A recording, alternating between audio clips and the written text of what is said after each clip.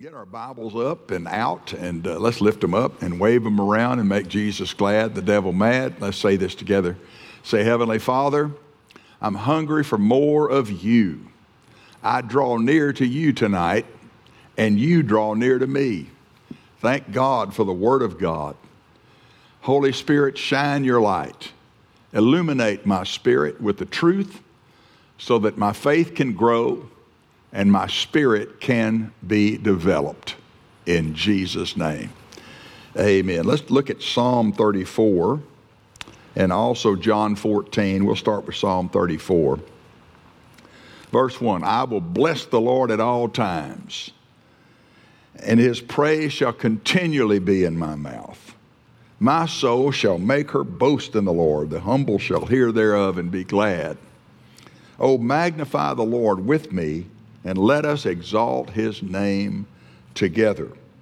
I sought the Lord, and he heard me and delivered me from all my fears. I want to read that last verse, Psalm 34:4, out of the Amplified Classic Edition. And it says in verse 4, I sought, inquired of the Lord, and required him of necessity and on the authority of his word. And he heard me and delivered me from all my fears. Notice the word inquire and require. And then let's look over at John chapter 14. Jesus is speaking on the night before he was crucified. And he says in verse 13, and whatsoever you shall ask in my name, that will I do, that the Father may be glorified in the Son. If you shall ask anything in my name, I will do it. If you shall ask anything in my name, I will do it. And the word ask there in verses 13 and 14, it means to call for, to require, to demand your due. And so tonight, that is what the title of the message is, and demand your due. And we're not talking about slamming our fist on the desk and demanding of God in a disrespectful way, but we're demanding of our covenant. We're making a demand on the anointing. We're making a demand on the Word of God. We're making a demand that the devil take his hands off of our blessing. I made this comment Sunday.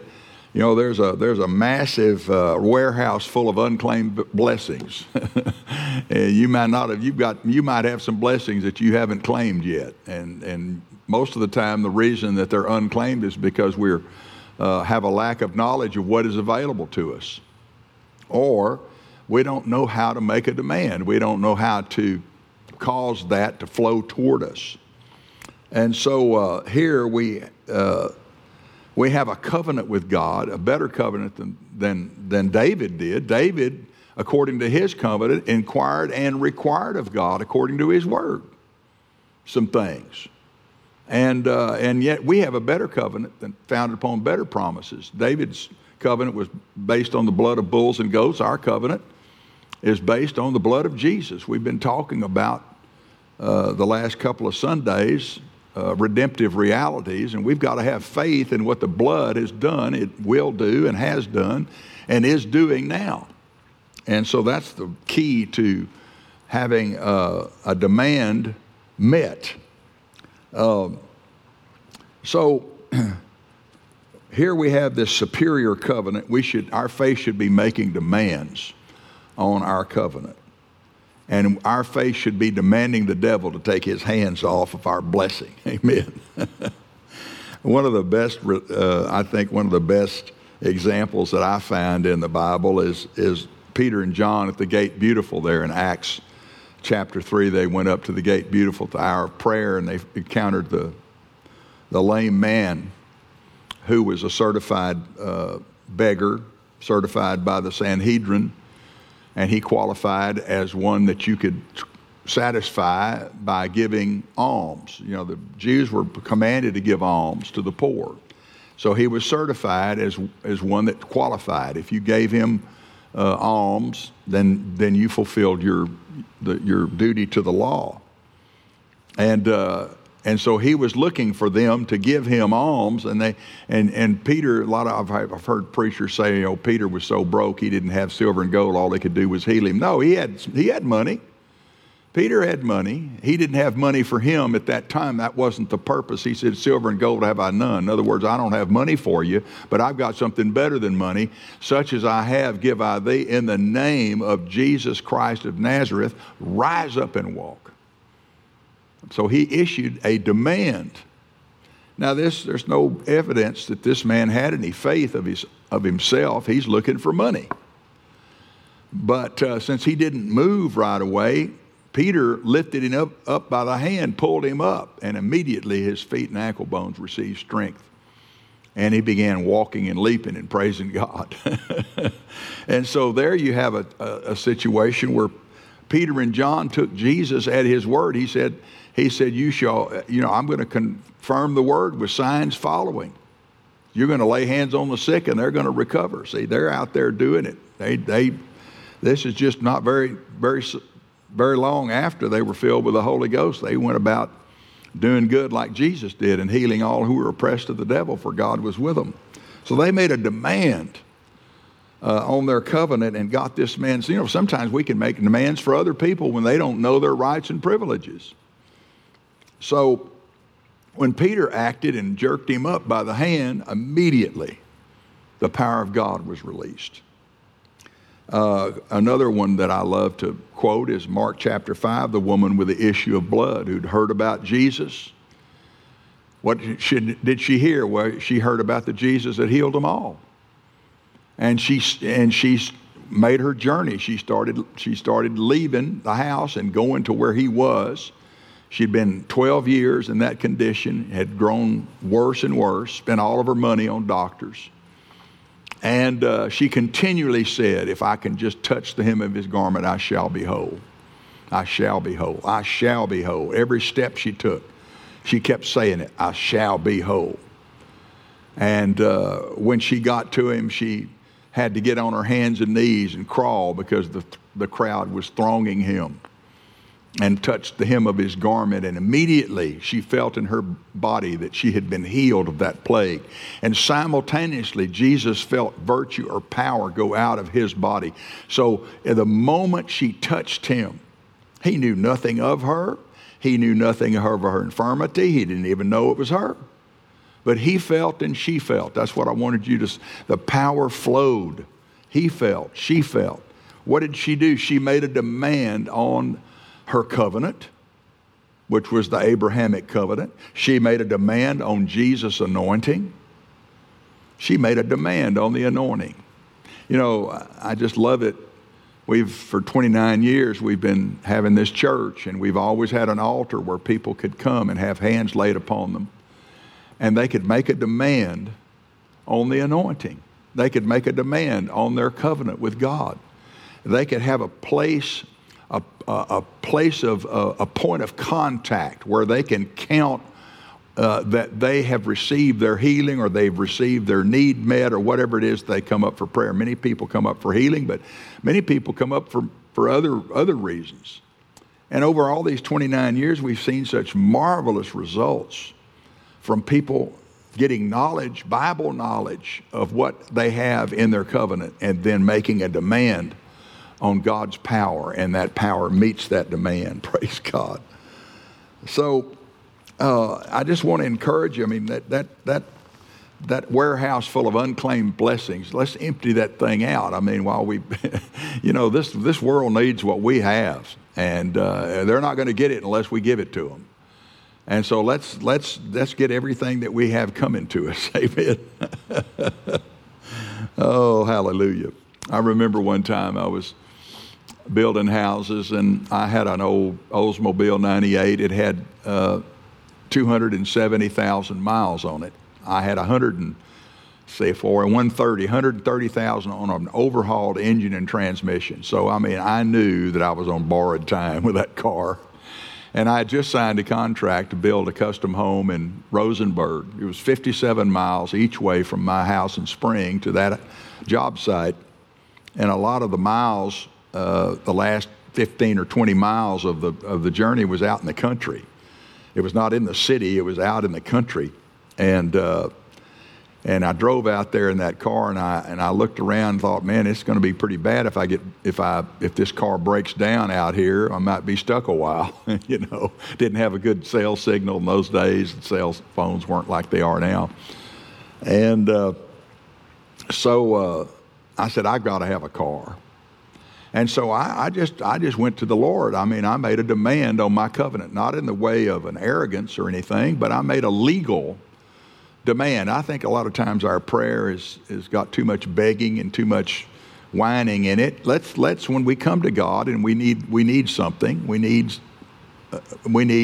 something done. Jesus said there in John 14, he said, if you ask anything in my name, I will do it. It's like a blank check. If you ask anything in my name, I will do it. And I'm telling this story about this testimony of how I presented my need to God.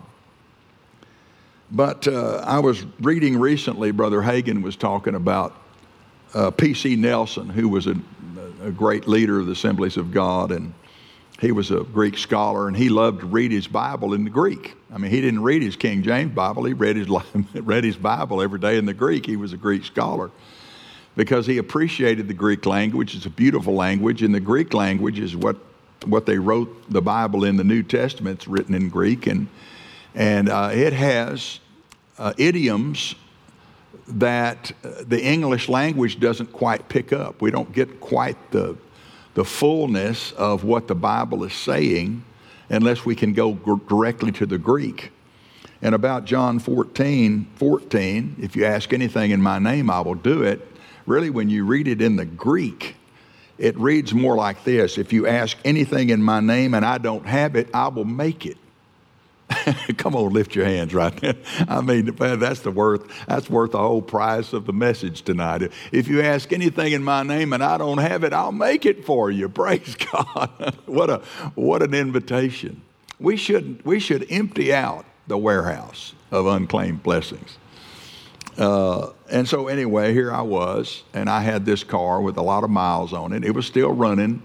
The interior was falling apart. The headliner had fallen down, and I mean, it was it's an old car, and I've got to finish this house out in the country. I've got to have a dependable transportation. My business depends on it. So I made my case. I said, Lord, I've got to have a car. It's not a luxury. I've got to have a car. I don't need a new car. I need a dependable car. I'm not asking for anything specific. You know what I need better than I need, and you know what's available in a hurry. I can't wait. I feel an urgency that I need this car right away. And I've sold cars. I've given cars. You asked me to give one time an antique Cadillac, 1940 Cadillac to Lakewood. I gave it, and they sold it and made a bunch of money off of it and put it in the treasury, and I sowed that seed. But there have been other cars that I've given, and so I have sown that seed. Now it's time for me to receive a harvest. And so I know I've got one. I need one, and I need it fairly soon. And so I made my case. I made a demand. I make a demand on my covenant. I made a demand on what the blood of Jesus had backed up. And the blood of Jesus backed up, give and it'll be given unto you. Whatsoever man soweth, that shall he also reap. I mean, that's the covenant.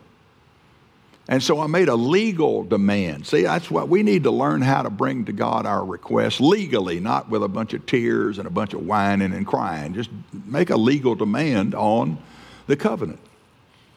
And so, within 30 days, a young man called me, and he gave me a car. It happened to be a Mercedes 300 diesel, and it had 160,000 miles on it, which I knew as a diesel that car was just getting broken in. When I finally got rid of it several years later, it had right at 300,000 miles. I put 140,000 more miles on that diesel. And of course, when I did trade it in, I mean, it was junk. I used it completely up. But it met my need at the time. I mean, it was such an answer to my demand. I tell you, God delights And if he doesn't have it, he'll make it for you. Praise God. So the covenant is everything Jesus bought and paid for. And so, let's realize it's not about promises. God didn't promise to heal us. Heal us is a finished fact. God didn't promise to meet our needs. Our needs are already met. He meets everything. If you've got a need, there's already a supply. So let's begin to make those demands and see God move. I'm reminded of Wigglesworth tells a testimony. He was traveling in his ministry, and I think it was somewhere in Wales, and he heard about a man that was very sick. They had nicknamed him Lazarus. They said, come pray for Lazarus. And Lazarus was just he wasn't dead, but he looked dead. I mean, he looked like he'd already died, like Lazarus was in the grave 4 days before Jesus raised him. And so he said, well, I'll go pray, but I want 5 good believers to be there with me, to agree with me. Not novices. I need people that know how to believe God. And so they assembled there at Lazarus's bedside in his home. He was on the second floor of a home, and in the bed, he was emaciated. He looked just like he was dying, and he was dying. And so they gathered around the bed and joined hands, and all they simply did was they just said the name of Jesus. That's all they did. They just said Jesus, Jesus, Jesus, just over and over like that for quite a while. And God didn't tell him to lay hands on him. God didn't tell him to anoint him with oil. He just had him approach it by using the mighty name of Jesus. And they all uttered that name in agreement. And after a while, the power of God filled the room, and the bed began to shake, literally began to shake. And Wigglesworth looked down at Lazarus and he said, "There's your healing, take it." And he didn't. And so he leaned over. The guy started trying to talk. He couldn't talk above a real faint whisper. So he bent over, and the guy said, "I've been bitter." And Wigglesworth said, "Well, repent." And this man, I don't know what he said, but it must have been like Hezekiah, who turned his face to the wall and repented, And he repented, and he received his healing, and within the hour he got up out of bed, he got dressed, he went downstairs, he ate. That night he came to the service and he testified. All that was needed was that name, the name above every name, the name of Jesus, and faith in that name. Revelation 19:13 says his name is called the Word of God. When you have the name, and we do, you've got all you need. If you just ask in the name, if you make a demand in the name of Jesus, that demand has to be made and has to be met. So demand your due in Jesus' name. Come on, lift your hands right now. Father, we thank you tonight that we have access by faith into this grace wherein we stand and rejoice in hope of the glory of God. We thank you that we have a standing in the throne room of God. We have the propitiation. The blood of Jesus is there to make us worthy to come boldly to the throne of grace to obtain whatever it is that we have need of. In Jesus' name. I know many of you are facing things today and many of you have needs that are dire. Well, let me tell you something. There's nothing too hard for the Lord. He said, if you ask something and I don't have it, I'll make it for you. Praise God.